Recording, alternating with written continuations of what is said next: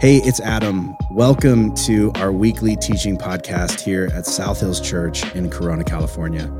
Our hope is that as you listen in, you'll find yourself laughing and learning and being challenged and encouraged to grab hold of who God has made you to be. Enjoy the message.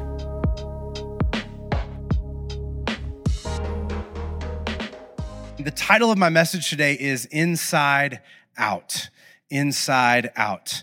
I wonder if you've ever had this experience where there was somebody that you knew and you'd spent a lot of time around them, and then all of a sudden you saw them in a different light. You saw them do something that you've never seen them do before, and you realized this person had an insane hidden skill that, just to be honest, just to be real, did not look like they would have that particular skill, right? They just didn't look the part of the thing that you discovered they were able to do. I've had this experience a handful of times. One specifically, a couple years ago, I was at a campus pastor retreat with a few of the guys who run the different campuses here at South Hills, and this is all of us standing around trying to figure out how to take a photo together. And one of the things that we did on this trip, in the midst of our meetings and things like that, some of you guys know Pastor Moses is a big sports fan, and he's like, we should all play pickup basketball, all of us, the campus pastors. And I'm not really sure what his goal was for this. Usually when you put a bunch of 40 and 50-year-olds together and make them play active sports, you should be filming it, because if somebody's going to blow out a knee, it's going to get weird, right? And so we kind of set it all up. We're picking teams. I got picked towards the top just because I'm tall. That was a mistake on their part. They learned that very quickly. I have no athletic prowess. And then one of the guys that got picked last is the guy who's standing next to me with his hand on my shoulder. His name is Randy. He's one of my best friends. And the team that finally did pick him realized they had the sleeper pick of the day, because I'm telling you, this guy does not look athletic, okay? He would tell you that, right? But he was draining threes. He couldn't miss. He ended up being the Steph Curry of the campus pastors. Just shots where you're just like, no one could make that shot, and he's doing it. But even what made that even more incredible was the speed at which he was running up and down the court. I was winded. I couldn't, we're all out of shape. Randy is sprinting up and down the court. He's getting rebounds, and I'm just like, how is your vertical that high, okay? And we're all confused, and we're staring at him. We don't know how it's possible. Finally, Pastor Moses, and if you know him, he's very blunt, sometimes in an embarrassing sort of way, and he was just like, how is this happening, Randy? Okay? It doesn't look like you should be that good. And Randy was like, I get it. Is it because I'm chubby? And we're all the rest of us are kind of like, no, that's not. And Moses was like, yes, that is exactly what it is. How is this possible? And we're all kind of laughing, and Randy's just like, listen, I used to play in high school. I still play pickup games. I shoot, baskets in my driveway, almost every day. And so I've just gotten good at it. And we're like, that explains half of it. What is the deal with your lung capacity and your ability to run up and down the court? And he's like, well, for the past few years, I've been running 3 to 4 miles a day. And we're all like, what? That's what you would have thought in this situation. And he's like, again, he goes, I know you don't think that's true. It's probably, again, because I'm chubby. And now we're all like, yes, that is why. And he's like, I also like tacos. And we're like, that's what it is. That's the counterbalance.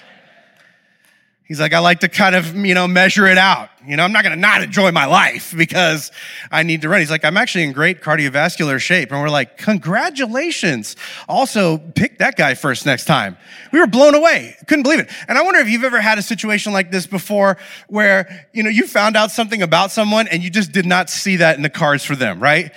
Somebody who is always they drive this old beat up car, and they're always calculating how to split the bill over lunch down to the greatest detail.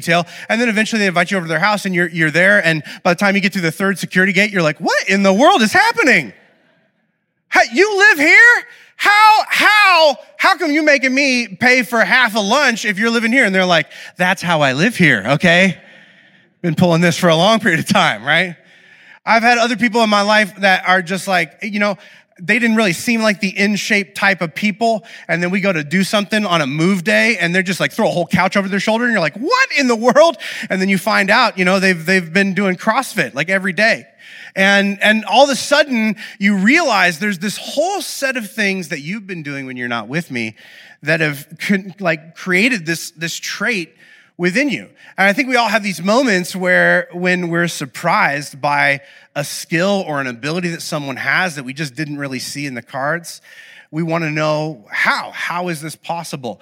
And I think if we dig down below the surface, what we often find is some hidden habit that enabled them to over time get strong in an area where we're weak. And the reality is something that you already know, right? Is that appearances are deceptive, right? Because ability is developed through discipline. And we don't always get to see what people are doing behind the scenes, what people are doing on a day-to-day basis. And we sort of get this idea on a physical level, right? We realize that if you exercise over time, like you build strength and muscle and you build lung capacity. But oftentimes we don't understand that this principle carries over to the spiritual aspects of life. There's this really interesting piece of advice that the Apostle Paul is one of the first Christians. He's writing to this kid that he's mentoring, Timothy, and he gives him this piece of advice that's so profound. He says in 1 Timothy chapter 4, verse 8, that physical training is good, but training for godliness is much better. Now, what does that mean? Essentially, he's saying that, of course we know that we need to take care of our bodies, right? That we need to watch what we eat and we need to exercise and we need to make sure that we are healthy, because if we don't take care of our bodies over time, our bodies will betray us. And in fact, your spirit works much the same way. You've got to train your spirit to be healthy. And in fact, it's more important, more significant than the training that we do or how health conscious we are when it comes to our bodies. And it's absolutely essential. And maybe you've never thought about this idea of training your spirit before, but you've seen the effects of someone who does it, right? Maybe you've had that mentor that when you just feel lost and you sit down with them and you ask them they always seem to have something wise to say. And you're like, where does this depth of knowledge come from? Or maybe they're this person that no matter what sort of chaotic thing is going on in their life, they have this supernatural sense of calm. And it's not that they're emotionless, but that they don't completely fall apart in a moment where the world is falling apart. Maybe it's some person in your life who has this insane ability to be positive and generous in every situation. And if you can only invite a couple people to come be a part of what you're doing, you're like, bring them, okay? Because they lift the room. They lift the environment. They make me feel like I want to be a better person.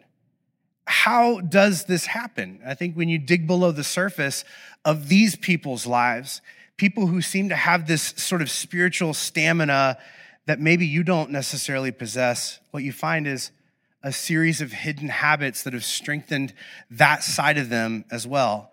And there is a nickname for these types of habits. They're called spiritual disciplines, or sometimes spiritual practices, because they're things that we have to practice, that we have to repeat over and over again. They're the way that we train ourselves for godliness. It's how we strengthen our spirit.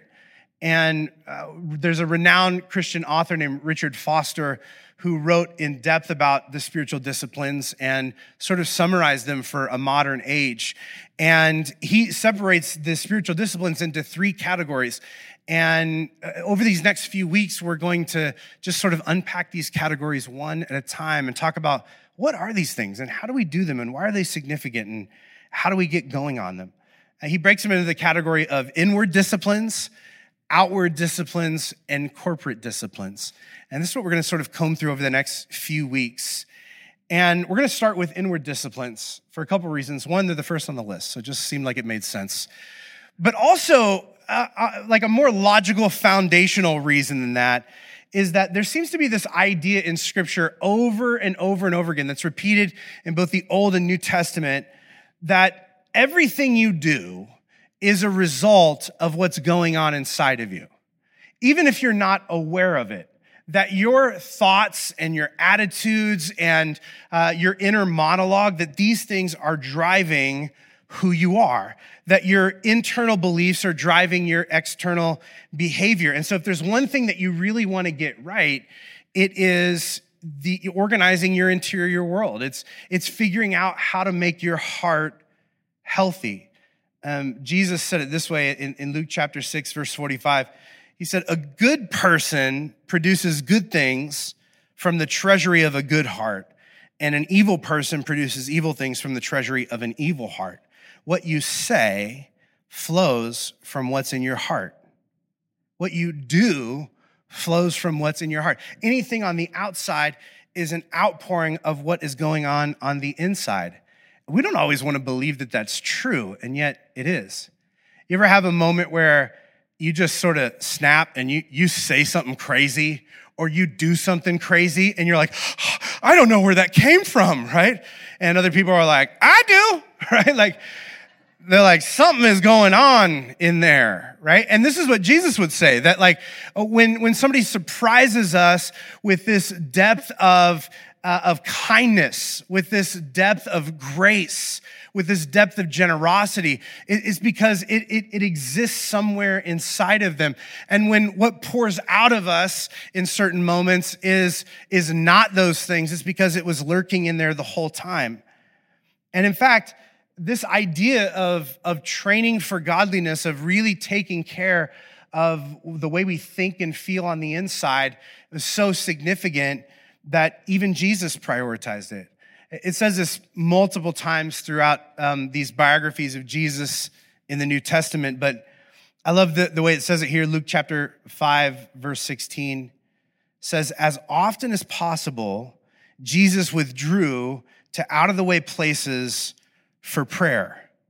Now, it says something like this many, many times in the New Testament, but think about this for a minute, that God himself, that when he came to earth and took on human form, that even he had to, because living in the world is so complex and complicated, and there's so much temptation that is swirling around us at all times, that even God himself had to insert and regularly practice a rhythm of taking care of his heart and mind so that he wouldn't be drug off track. He knew that like if he didn't take care of the way that he thought and the attitudes and the things going on inside of him, that it would tank all of his actions and all the people connected to him.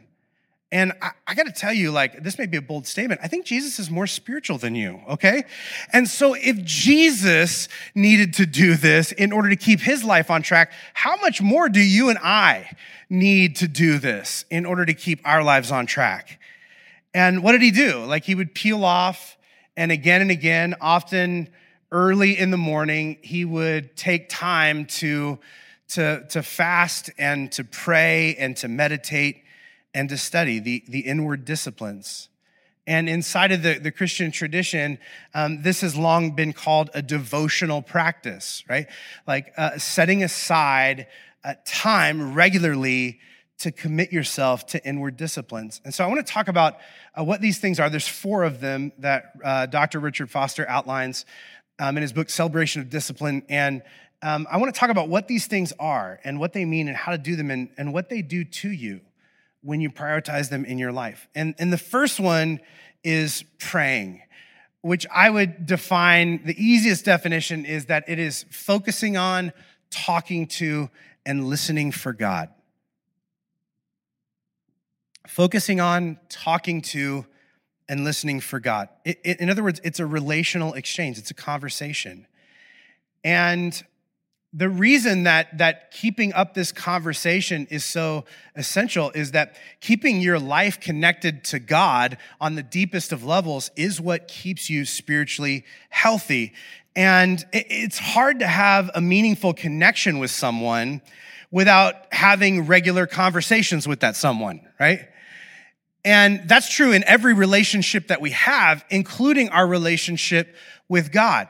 Imagine like the core relationships in your life if you never really talk to that person? Like how deep and connected and committed and intimate that relationship would feel? Probably not, right? It would feel like you were just sort of strangers coexisting. Or imagine if it was the other way around, right? If all you did was talk in the relationship, but you never listened to them. You never asked any questions. You never just sat and took in what they had to say. That'd be a one-sided relationship. And ultimately, this is what God wants with us, is a relationship. And maybe you agree with this idea that like there's got to be some sort of regular conversation happening, but maybe you have the same issue that a lot of people end up having when it comes to prayer. It's like, I want to talk and listen to God, but like, I don't know what to say, right? You ever panic when somebody calls on you to pray because you're like, I don't know what to do. And so you just, you kind of like, you're just like, God, help us to have a good day and bless this food into our bodies. I don't know. Hedge of protection with liberty and justice for all. I don't know. I don't know what to say, right? We feel confused. And part of it is because if we don't have an ongoing practice, sometimes we don't know how to get started. But I don't think this is something that we should feel ashamed or embarrassed by. Even sometimes really close relationships, we can hit a conversational lull. And this is why we need, on occasion, prompts to get the conversation going. This is why, even though people may be in a growth group and they may like each other and be in a similar stage of life, we don't just throw them in a room and are like, good luck, right? We give them like some starter questions to get them going. This is why maybe even on a date that you've been on with maybe the person that you've been married to for a long period of time, you still find yourself doing a Facebook quiz. You're like, what kind of nut are you? You're an almond. I saw you as really something different, maybe pistachio, but like, wow, that's so interesting. And now you're going down this whole rabbit hole of conversation because you needed something to sort of get things going. And I think sometimes is the case in our relationship with God as well. It's not that we don't know what to say or we don't have anything to say. It's that we don't know how to get the ball rolling. And one of the things that I found helpful are these categories of prayer that spiritual writer Anne Lamott talks about in her book, Help, Thanks, Wow. And she just gave you the categories in the title, right? These are the three main categories of prayer that she talks about.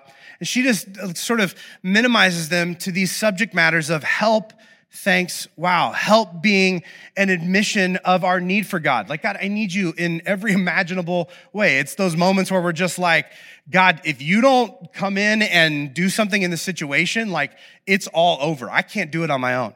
Then there's these thanks prayers, right? This is the piece of the conversation with God where we're just expressing our gratitude for his grace in our life, right? That every good thing that we have in life comes from God.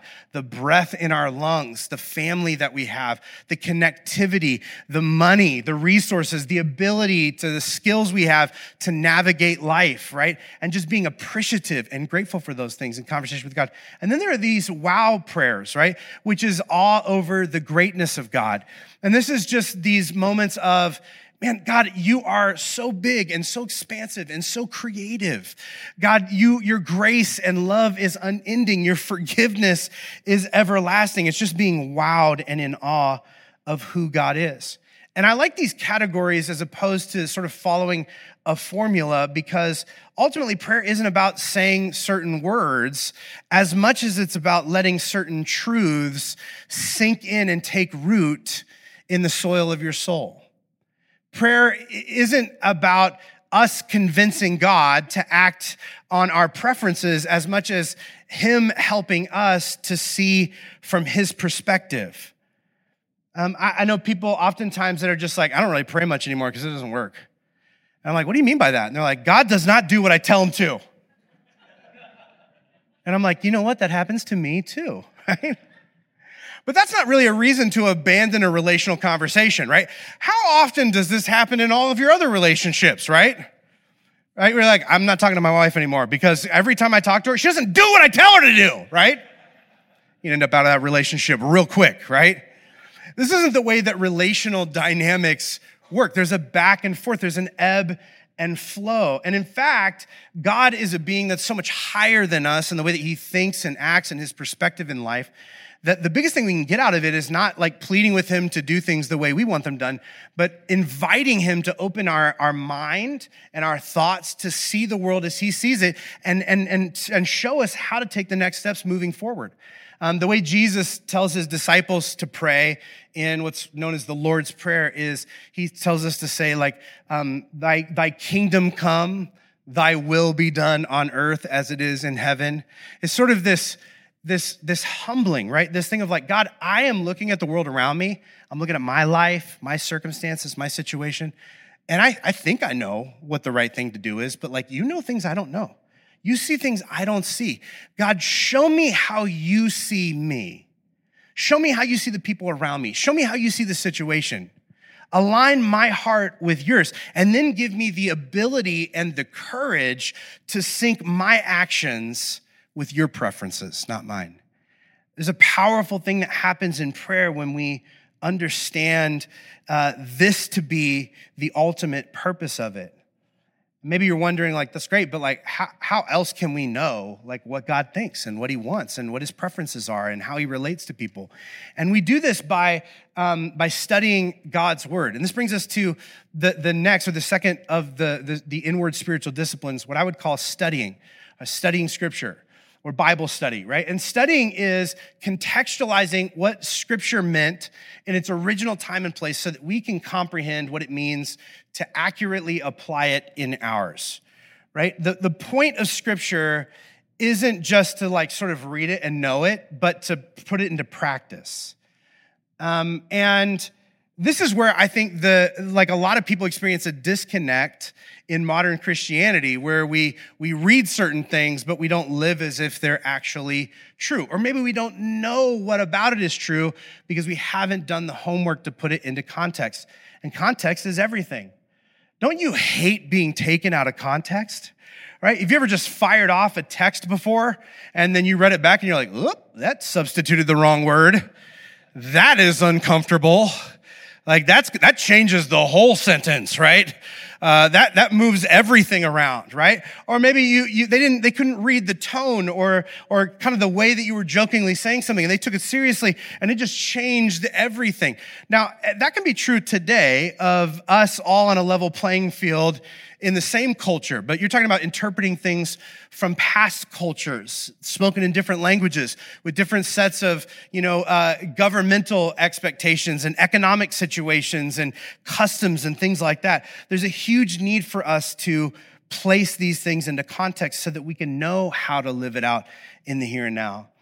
And, I always encourage people to study scripture, not just to read scripture. And the reason why I make that distinction is because, at least in my mind, reading scripture is about recognizing what the Bible says, but studying scripture is about wrestling with what the Bible means. The Bible says a lot of things, but what does it mean by what it says? And if we don't really delve in and try and wrestle with what's going on then we don't know what it's saying to us now. This is one of the most essential things when studying scripture. And this is why so much of our time together when you come to church here involves preaching, right? Which is essentially Bible study, where we open scripture and we ask questions about God and life and ourselves. And we look to the scripture for answers, and we sort of slow down and we say like, okay, what's going on at that time in history? And man, that word doesn't translate really well into English. What does it actually mean? And I know in our culture, if someone did this, it would be super weird, but here's a piece of the way their culture functioned and their customs worked that would have made this seem normal, or maybe out of place in a way that it doesn't now, because we can uncover meanings then that shape what we need to do with it now.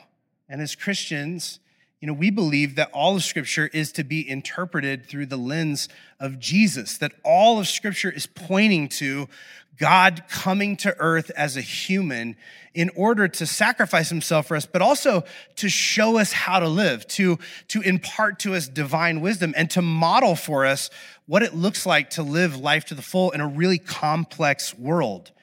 And this means we need to spend a disproportionate amount of our time sort of analyzing and unpacking the words and actions of Jesus in particular.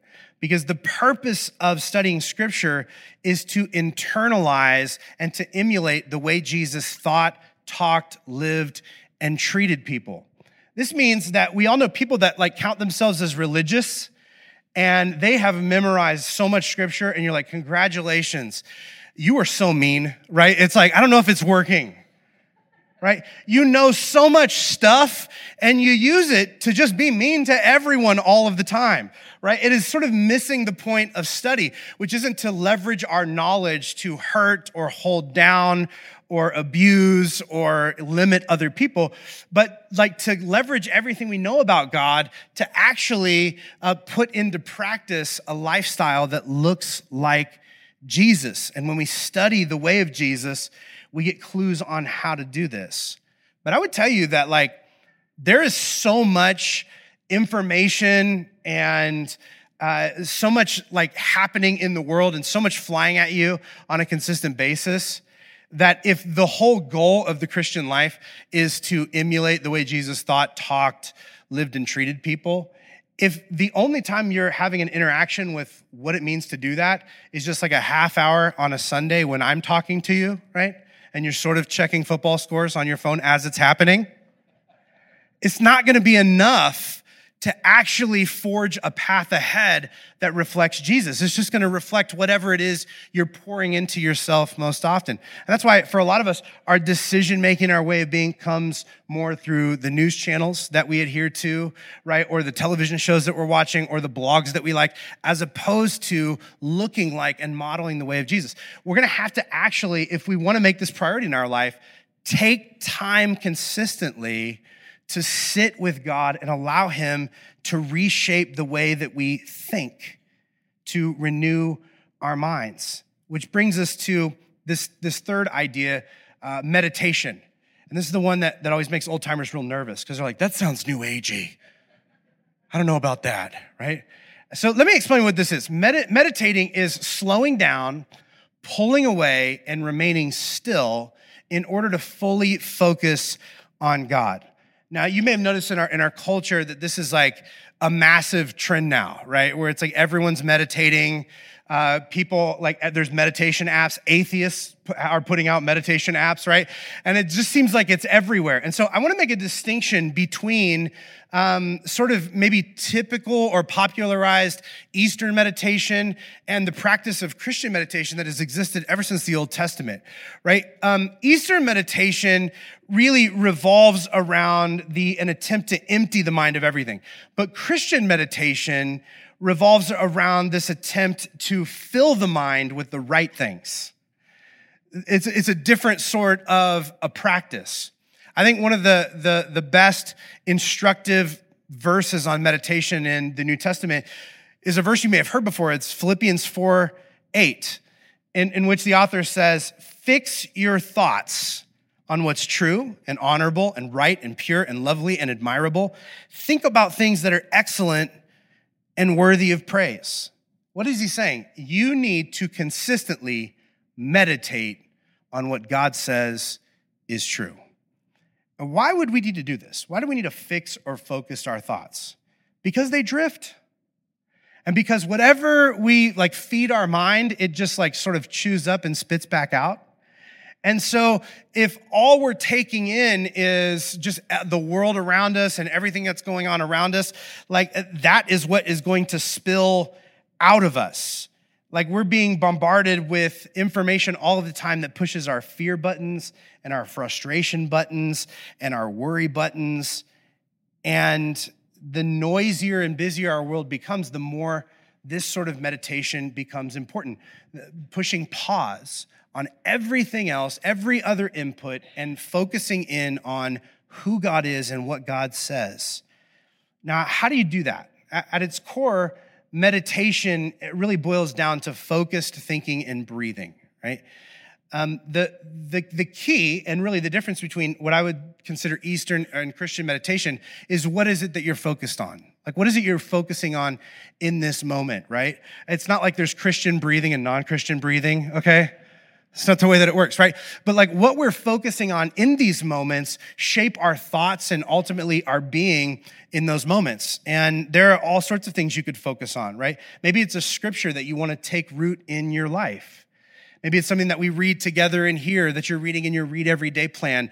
And you're like, man, I want to memorize that. I want that to take root in the soil of my soul. Like when things are going crazy in my life, that's the thing I want to pop into my head. Not this horrible thing that somebody said to me. Not this fearful thing that I read on Facebook. Like it's this scripture. And so I'm going to sit and read it over and over again like a mantra, and I'm going to allow it to sink in. Maybe it's something that God says about you that you have trouble believing about yourself. I wonder if, like me, you are very aware at times that you say things to yourself that God would probably not say to you. Like that you beat yourself up inside your own mind. You say things to you that like you would not allow anyone to say to people that you actually love in your family. But you're like, this is how I talk to me, right? And maybe meditation for you looks like actually identifying how God sees you and echoing that, repeating that to yourself over and over and over again as you breathe slowly to take in what is real and true. Maybe it's a characteristic of who God is that is different than maybe how you were raised. Maybe you see God as like, he's always mad and angry and judgmental. And maybe it's just focusing on the grace and the forgiveness and the all-encompassing love of God to allow that to sink in to your soul. There's lots of different ways that you could do this. The big question is like, when are you setting aside time to be untethered from technology and busyness and noise and music and TV and simply sit with God and allow his truth to sink deep into your soul? And then it leads us to this fourth one, which is fasting. It's everybody's favorite. And fasting is essentially restricting food for a time in order to elevate spiritual needs over physical wants. And here's what I think is really fascinating about this. If you do the historical research on this, which you probably don't have time to do, but that's what I get to do and to present to you, right? Is you would discover that the ancients, all the way back to the Old Testament, they defined fasting as sort of the fundamental spiritual discipline to develop self-discipline.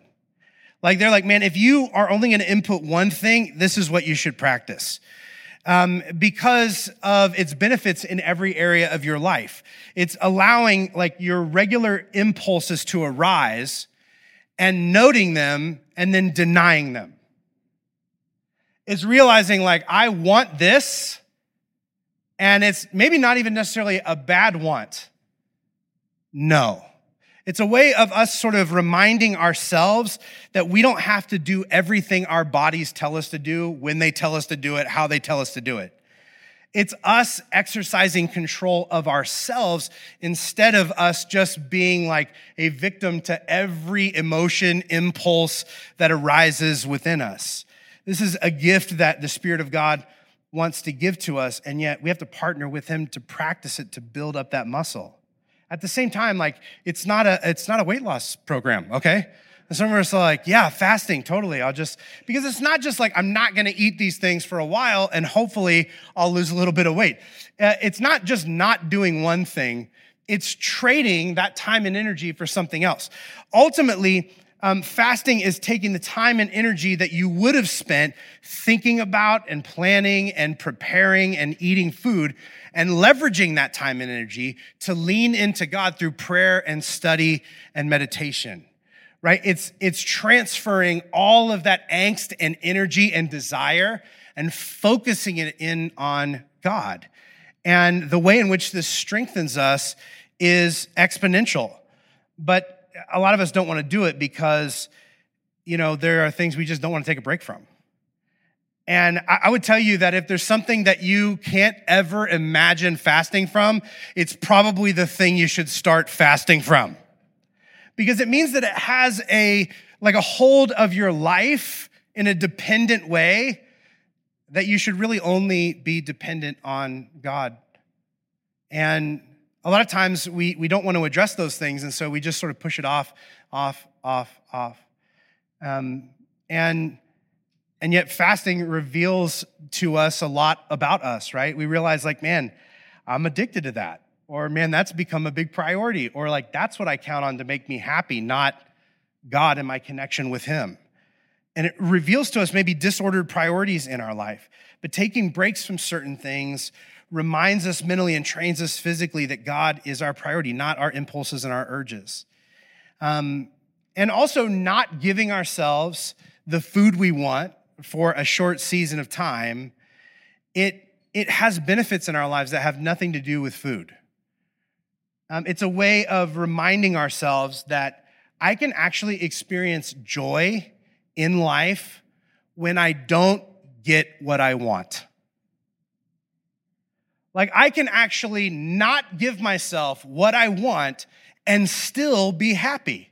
And part of the reason that we need to practice this is that we are automatically inclined to believe the opposite, right? If I don't get what I want, I can't be happy. And the benefit of strengthening this muscle inside of yourself is that eventually, right, somebody else is gonna not give us what we want. And when we've strengthened this muscle inside of ourselves, we have the ability to be strong enough to not freak out on them for not doing what we want, giving us what we want, being what we want. We have the ability to exercise self-control in our interactions with others. You see, the deciding when to say no to desires from the inside is the thing that strengthens us to say no to distractions from the outside. And some of us find ourselves falling in lots of areas in our lives because we don't have a habit of saying no to ourselves. And so anytime anybody else dangles something in front of us, we can't say no to that either. And in order to develop the strength, the spiritual strength, we have to practice the discipline of fasting. And I would say, there's all different sorts of fasts. There's like a pure water fast. There's fasting from just certain items, fasting for a whole season, for just a day, for just a meal, whatever it is. I would tell you this, the more difficult it is, the more powerful it is. The harder it is to say no to that thing, the more it stretches and strengthens you on a spiritual basis when you redirect that energy to God. And maybe as we're sort of combing through these, you're noticing that there's a commonality between these practices. And I would say that commonality is that these inward disciplines help us to deprioritize everything but connecting to and being directed by God. It helps us to constantly put God and our relationship with God as the top priority in our life. And I would tell you, like, maybe you're thinking like, man, I don't think everybody does this. And you're right. Most people don't do this. I would also tell you, I don't know if you want to be like most people, because most people that I come in contact with as a pastor are exhausted and anxious and aimless and fearful. I don't know that you want to copy what they're doing, because I don't know if you want to get what they're getting. The way that Paul says it in Romans chapter 12, verse 2 is he says, don't copy the behavior and the customs of this world, but let God transform you into a new person by changing the way you think. And then you'll learn to know God's will for you, which is good and pleasing and perfect. See, the transformation of your mind isn't something that happens all at once. It's something that God does in you, but not without a partnership from you. It's something that happens slowly over time. And these disciplines are the path to get to that place. They're what regularly help us to realign our hearts and minds with God, because if we do that, our words and our actions and our behaviors will follow. And the results are life the way it was meant to be lived.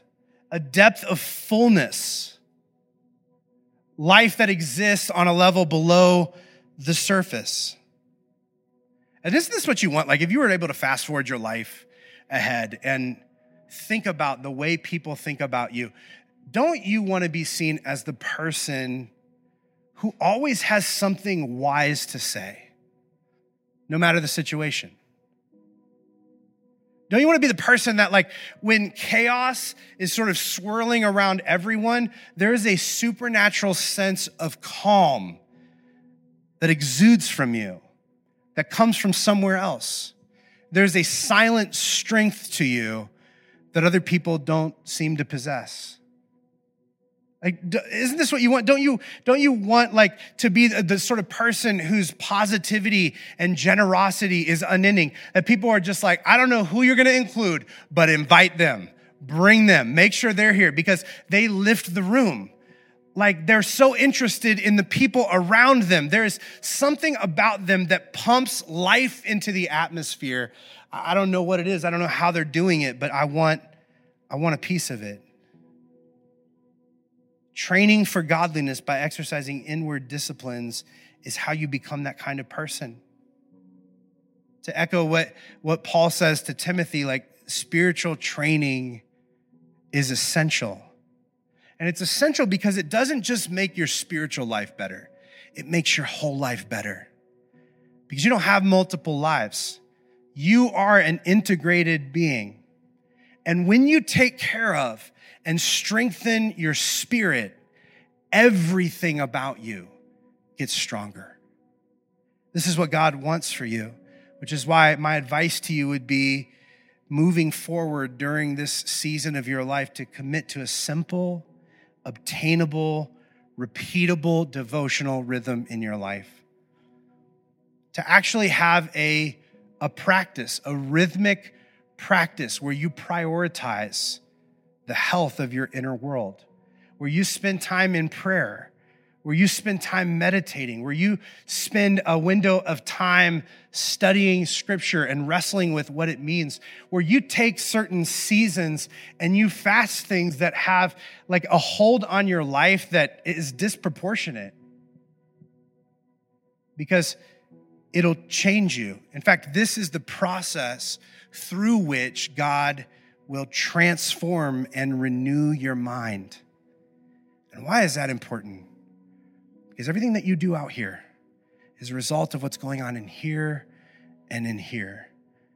And if you can allow God to grab hold of and to develop and to strengthen that part of you, everything else about you benefits. Everyone connected to you benefits. But you've got to invest. You've got to commit to the process. And that's what I want to pray. I want to pray that God would give you the courage to pursue him in that way this year, in some small way. Maybe it's just 5-10 minutes a day. But it's an incremental discipline that makes you stronger. Would you bow your heads across this room? I want to just pray this into your life today. God, for some of us, this is a big step. This is something that we really haven't done, or maybe we used to do, we got out of the habit of doing. We thought it was something that, super spiritual, hyper spiritual pastors or monks do, but this is something that you have invited us all to do, to commit ourselves to you, to prioritize who you are and your perspective on life, to allow you to lead us and to guide us. And God, I pray that we would prioritize disciplines in our life that elevate the health of our spirit. And God, that it would transform us from the inside out. God, that even if it's just this small little reading one verse and praying out loud as we're driving to work, God, that we would be dogmatic about having a discipline in our life of putting you first, day in and day out, week in and week out. And God, we may begin weak, but the more we practice and train, the more you will strengthen us, the more you will grow our spirit. And God, may we become the people that you have designed us to be, giving life to the world around us because we are willing to submit to the process. It's in Jesus' name we pray. Amen.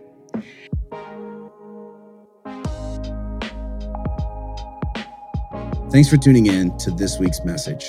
We hope you heard something that spoke directly to where you're at right now in life. To find out more about our church, hit up our website, southhills.org/corona, or follow us on social media at southhillscorona. And if our messages have made a difference in your life, help us get the word out by rating and reviewing this podcast. And as always, you can support the ongoing work of our church by giving through our website at southhills.org/give and selecting the Corona campus. Thank you so much for listening, and we hope you'll join us again next week. God bless.